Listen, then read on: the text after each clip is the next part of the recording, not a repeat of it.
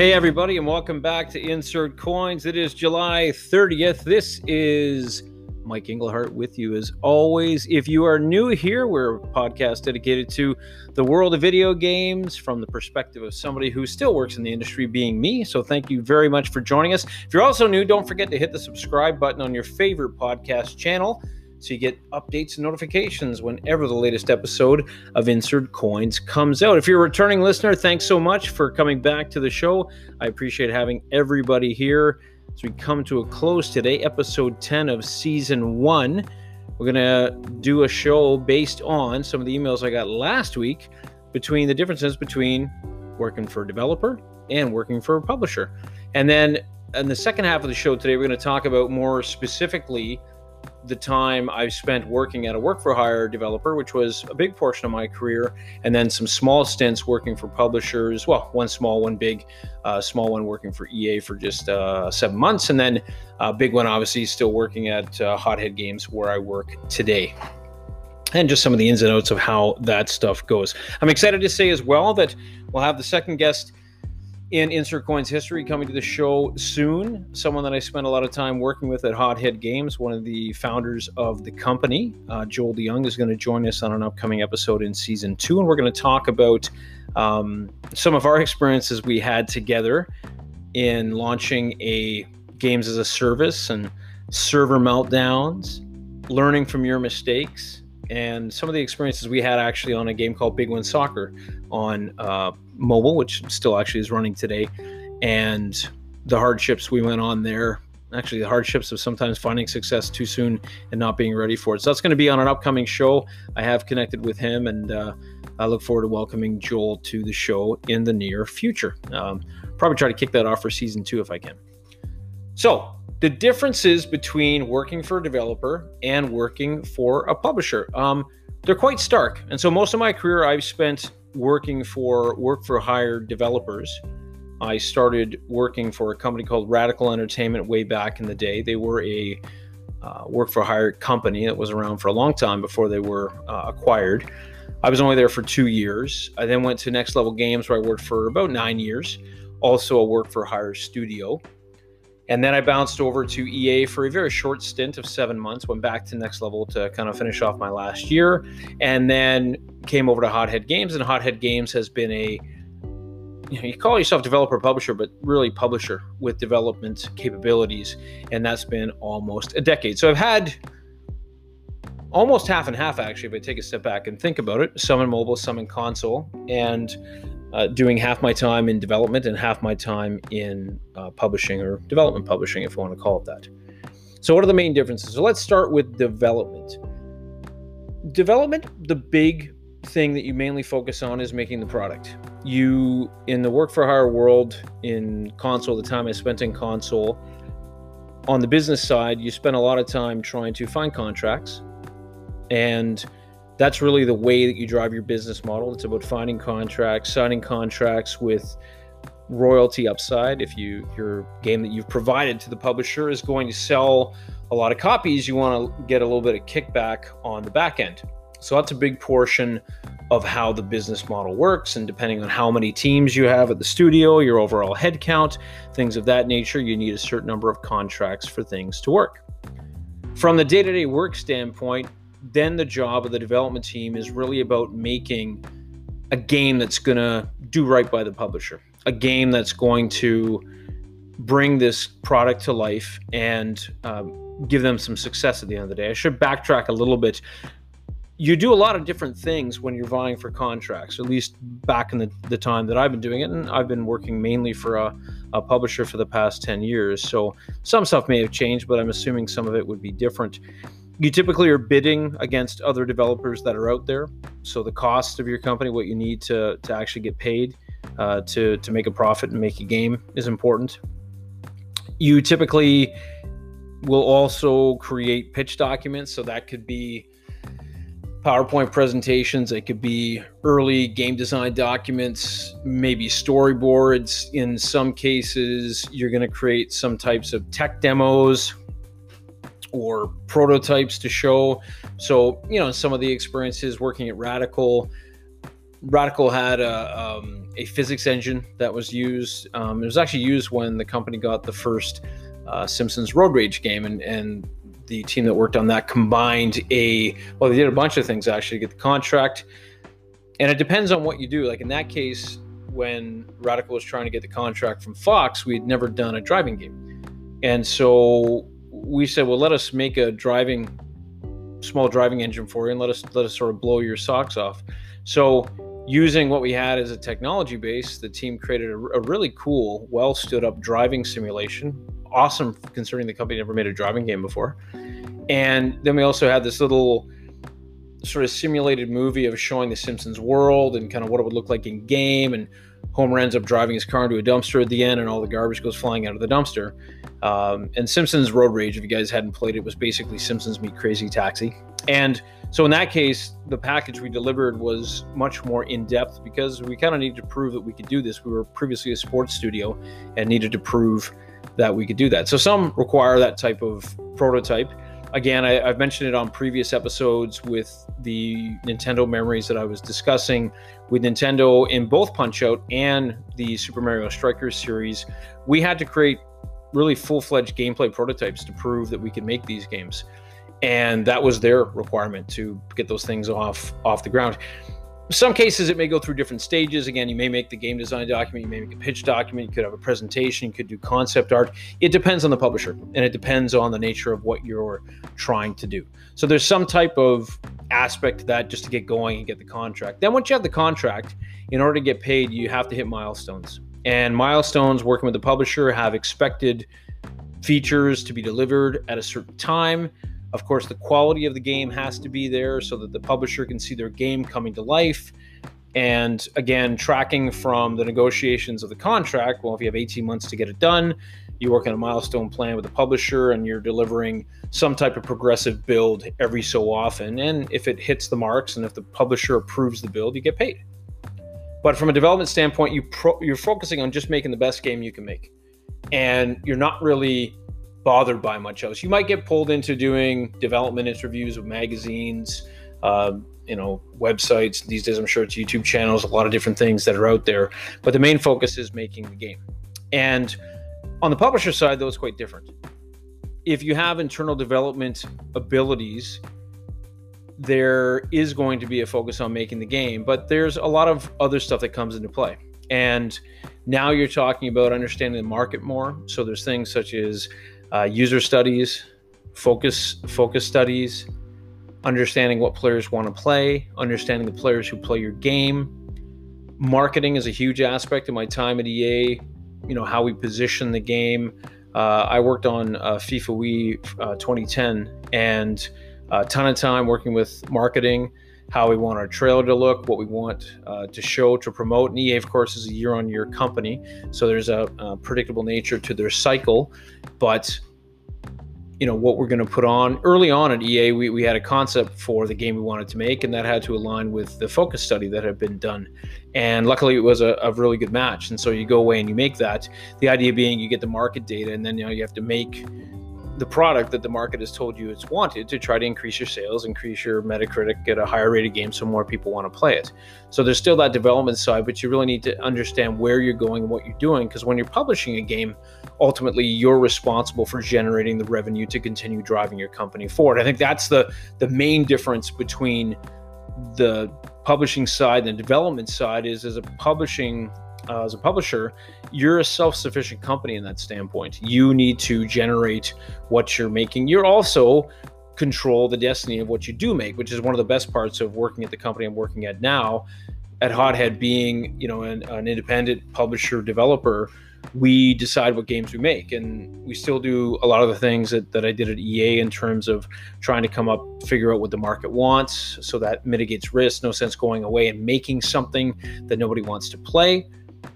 The marketing side is big. It's very, very different in mobile, obviously, compared to console. You then still have to make the game, but the first thing is just trying to figure out what the market wants. Whereas when I worked in development, like obviously working with Nintendo and them saying, okay, let's make a Mario soccer game. Well, you already know Mario is popular. Soccer is popular.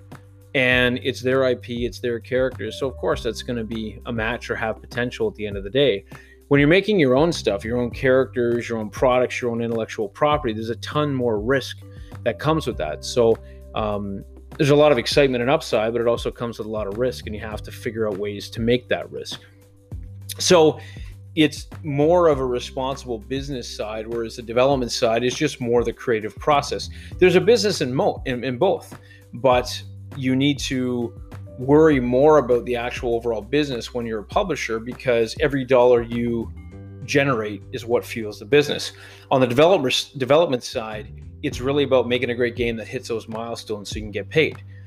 You still have to make a great game on the publisher side, but you also have to figure out the type of game you want to make. So there's a secondary layer that's there.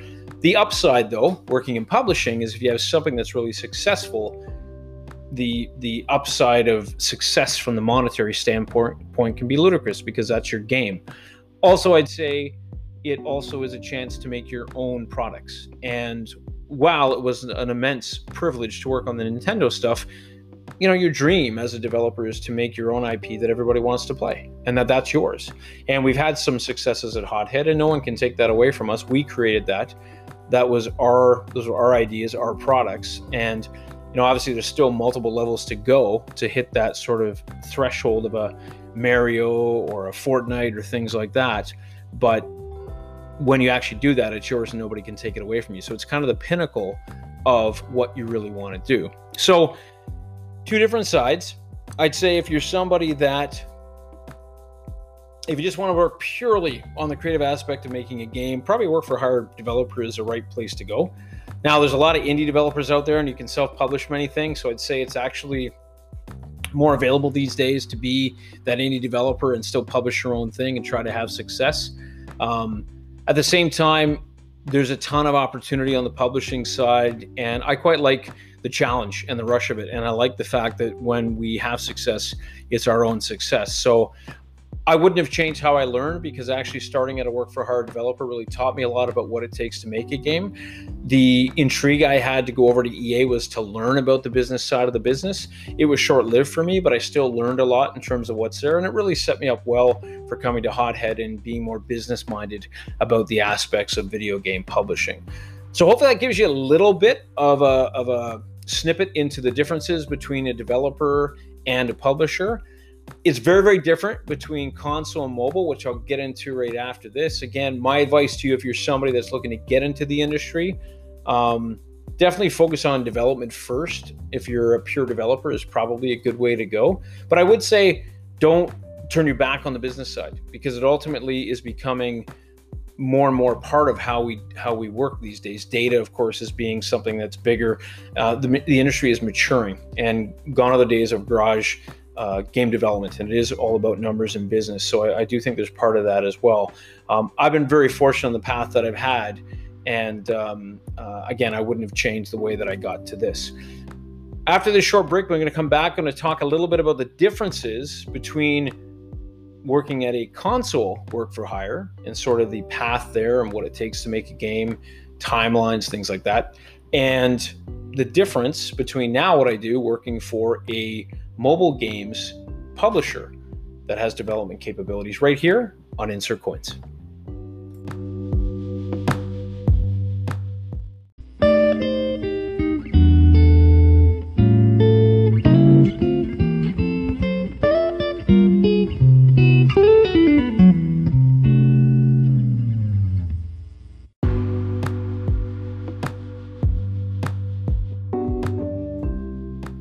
So now on to the second half of today's show on the differences between working for a developer, console developer, versus working for a mobile games publisher. And of course, there's going to be a lot of differences here between the two, because it couldn't be any different. And of course, I've been working in mobile now for the past 10 years, and it's been a while since I've worked in console. Not everything has changed in console, but I'm sure there's some differences that I have yet to had a chance to see. But what are some of the main differences between the two? Well, the first thing is time is quite different between the two. In console development, games typically take longer. Early in my career, it was funny. I used to take a step back and go, well, these games take, a year, 2 years, 3 years. Some of them even longer now these days. And you're getting into sort of film territory in some senses, if not we're already there. And I used to joke that you could measure your career expectancy by how many games you've shipped and how long it takes. And some of the longer console games I worked on were about 2 years in development. Again, I know some of them are longer now. The longest mobile games, you're talking months.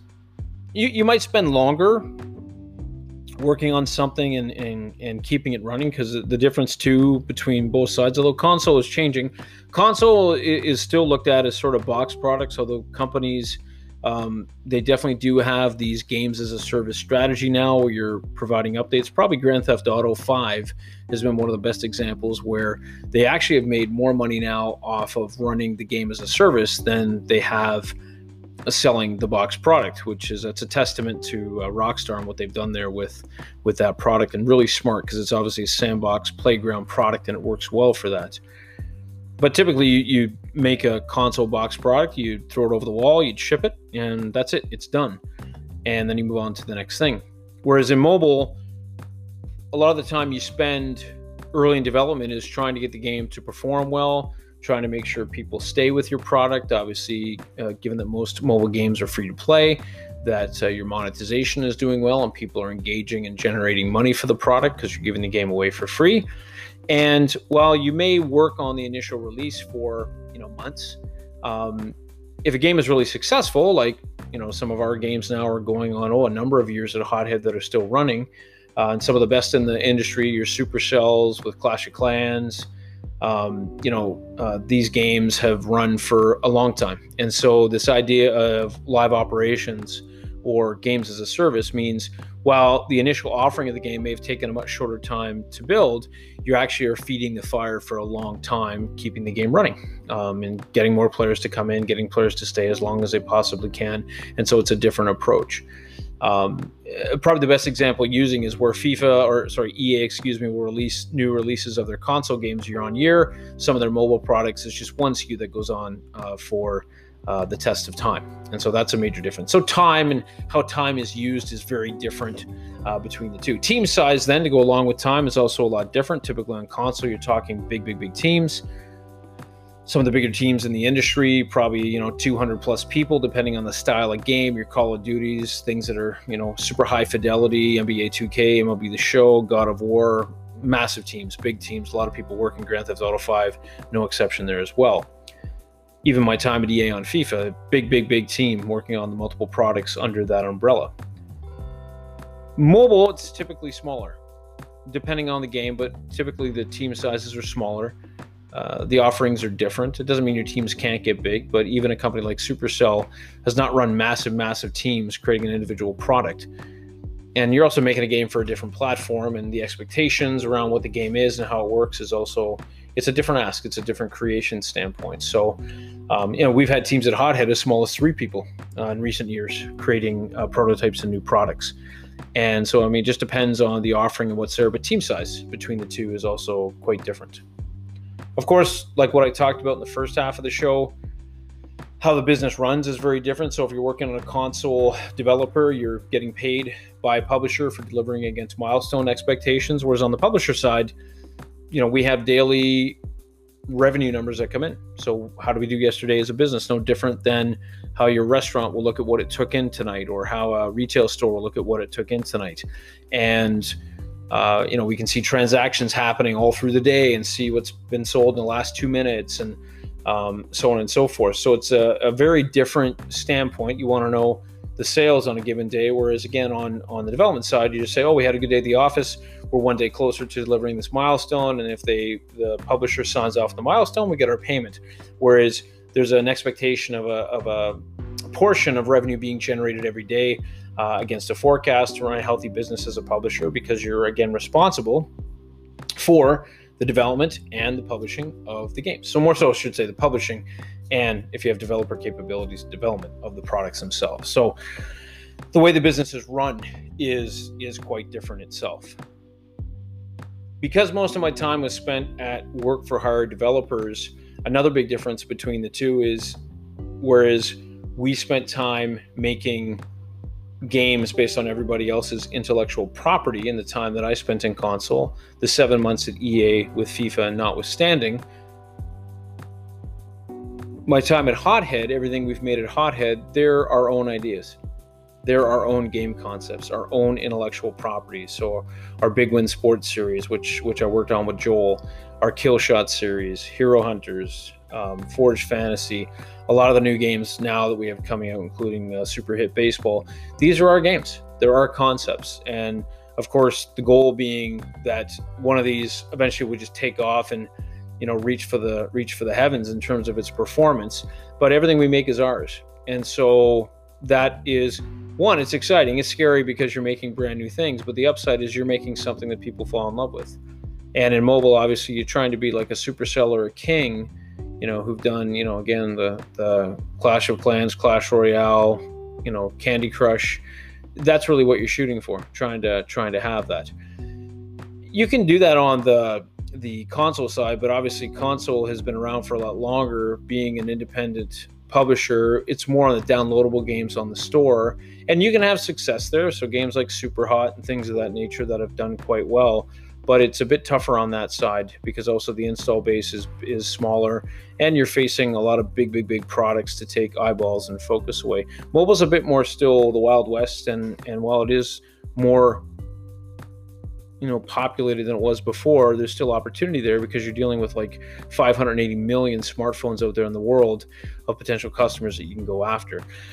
So publishing, more upside, more potential, more creativity, but also more risk and more likelihood of failure. Whereas typically when you're working for that independent work for hire developer, publishers are going to come to you with properties and game concepts that they know are going to work in the marketplace, either on the history of things working, so the Mario sports games that I made, or Punch Out, or the Simpsons games we made at Radical.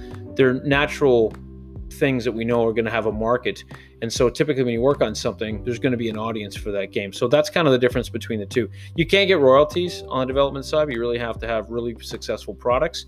The bigger upside, you'd say, from a monetary standpoint is on the publishing side, but again, it comes with a bit higher risk because you have to generate revenue to keep the company going. I would say as well, between the two, it's interesting, the pace of both is very different. Both are busy, and in console you have to work really hard all the time to hit your milestones, to hit things. I would say working in mobile, because it's funny, my first job I worked at Little Caesars Pizza, and it was a really good experience. I actually encourage everybody, when especially have kids growing up or things like that, having those part-time jobs as a kid was really valuable to me because it gave me some really great work-life experience. And I liken kind of mobile to working in a pizza place or a fast food place because it's just really quick. There's things that happen daily. There's constantly things to chase on a daily basis. And again, the publishing side also factors that in because, again, we're running a game as a service and we have revenue coming in every day. So making sure that the servers work, that the games are functional, that nothing is falling over, that if we have tests that we're running in our products, that those are working, that if we're testing out new concepts, that those tests have been started as fast as possible to know if there's other potential products that we can chase. Ensuring that we have the data coming in every day so we can see what's going on with the performance, ensuring that the sales and event schedule that we have planned is functioning. So many little intricate pieces to keep it running. And mobile is very much like that because it is sort of lifestyle gaming, as I call it. These games become part of people's everyday life. And I play a lot of console games, and console games are part of my everyday life, but it's a different way of gaming. It's not exactly the same. And so the pace of mobile, I would say, is much more frantic in a positive way than console. Excuse me. So that's a major difference between the two. Now, I haven't worked in console for a long time, so I'm sure there's constantly things that have changed in that market, and both are 24/7 jobs. But I will say, I think when you go home at the end of the day, when you're doing work for hire console development, you just have to think about the next day. And a major difference when we go home at the end of the night in mobile is there are people that have what we call pager duty, where they have to be aware in case the servers crash at night, because if the servers crash, people can't play. If people can't play, people can't enjoy the product. If they can't enjoy the product, then the odds of them giving us some money becomes less and less. And so there is a 24/7 nature to running game as a service, mobile games as a service. I do know that does exist on console, because obviously, again, using Grand Theft Auto 5 is the best example. If their game goes down, people can't spend money in their game as a service portion of the product. So it does relate to the two. Probably mobile is more common, because not every game that's out there on console requires things to be up for microtransactions to happen. So it does exist on both, but it's a mentality shift. It's a different way of thinking about keeping something up. And again, it's the business side. You're running a business as opposed to making a product. So that's quite different between the two. And again, I think that's the part I like, because even back when I worked in pizza, knowing we had a really good night, because I actually went from dishwasher to managing Little Caesars as my first sort of foray, my first job that I had. And when I was actually assistant manager of the place, I loved balancing the books at the end of the night and seeing that we had a really good day, and seeing that we, our labor costs were good, our food costs were good, and it was a successful, profitable day. So those portions I really like about mobile. But again, the 24/7 services. When you're sleeping, people on the other side of the earth are playing the game. So you have to be constantly ensuring you have systems set up so that the games and the services can run, and that people can enjoy the product, and again, more importantly, have a chance to give you money when they feel it's time to spend and pay you back for the hard work that's gone into the product. So hopefully that's given you a bit more insight into differences between what it takes to be a developer, what it takes to be a publisher, and then a bit more lower level detail on the console development side and the mobile publishing side. And so thanks so much for that show idea. It was fantastic. It was fun to talk about that stuff and share a bit more of the industry stuff. We haven't talked about that for a number of days, number of episodes as we've been looking at the console wars. But as always, if you have other ideas for the show, you can email me at insertcoinstalk@gmail.com. Always happy to do more shows based on what you people out there want to hear. And if you're looking to get into the industry, hopefully today's show has provided you with a bit of insight over where you might try to get your foot first through the door.